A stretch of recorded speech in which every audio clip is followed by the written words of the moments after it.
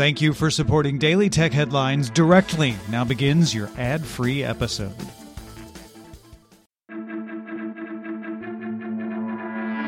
These are the Daily Tech Headlines for Monday, September 12th, 2022. I'm Rich Straffolino. Ubisoft partnered to bring 3 new mobile titles to Netflix subscribers.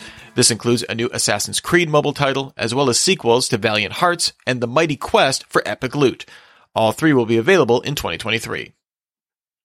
Starbucks will open a waitlist for Starbucks Odyssey on September 12th, which combines its Starbucks Rewards program with an NFT platform. Logging into the Odyssey web app will let users play interactive games or challenges to earn NFTs dubbed Journey Stamps. Limited edition NFTs will also be available for purchase using a standard credit card, no crypto wallet required. These can be sold on a marketplace in the app. Collecting stamps will gain points to unlock exclusive benefits, things like virtual classes, unique merch, and special event access. The company plans to launch Odyssey later this year. Bloomberg's Lucas Shaw reports that Amazon Prime Video is projected to spend $15 billion on programming in 2022, including on sports, more than any other streaming service, including Netflix. Media Partners Asia reports that Amazon Prime Video is the leading service in Japan and second in India behind Disney Hotstar. Meta has disbanded its responsible innovation team, which helped identify and avoid downsides of new products. Meta told the Wall Street Journal that the company remains committed to the team's goals, but believes the 24 engineers and ethicists are better used on issue-specific teams rather than a centralized catch-all group. Reuters sources say the U.S. Commerce Department intends to publish new rules that would codify restrictions on shipments of enterprise AI chips and sub-14-nanometer chip-making tools to China without a license. The Commerce Department already sent letters putting restrictions on individual companies, including NVIDIA and AMD. The rules would apply to all U.S. companies. U.S. Senator Marco Rubio and Representative Michael McCaul warned that Apple should not use China's Yangtze Memory Technologies Co., or YMTC, to supply flash memory chips for smartphones. Apple told the Financial Times that it did not use YMTC chips in its products, but was evaluating them to use only on iPhones sold in China. YMTC is under investigation for supplying chips made with U.S. technology to Huawei in violation of U.S. licensing rules.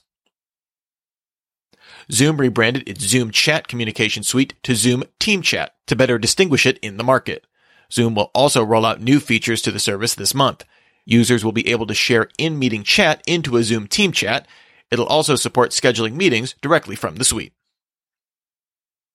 Google spun out a new company called Illyria, which offers a light laser technology called Tightbeam, as well as a software platform to manage hyper-fast, ultra-secure, and highly complex communications network that span land, sea, air, near space, and deep space. It currently has a commercial contract with the U.S. Defense Innovation Unit. Google retains a minority stake in the company.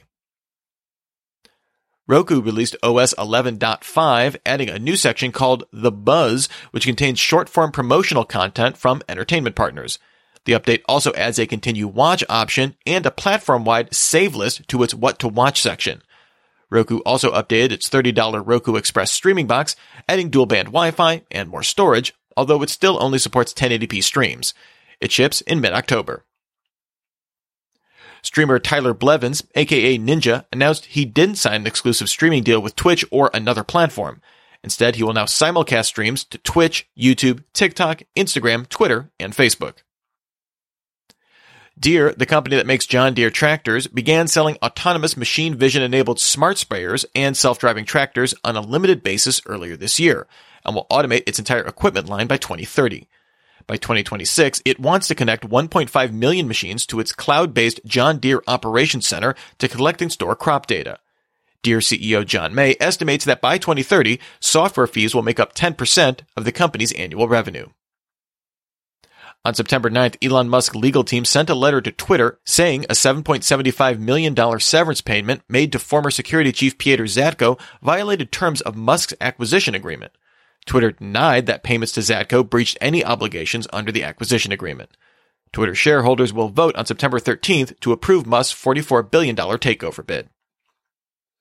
Bleepy Computers' Bill Tolis highlighted a new tactic for ransomware organizations, intermittent encryption. This only encrypts parts of a targeted file's content, but still makes data unrecoverable without a decryptor.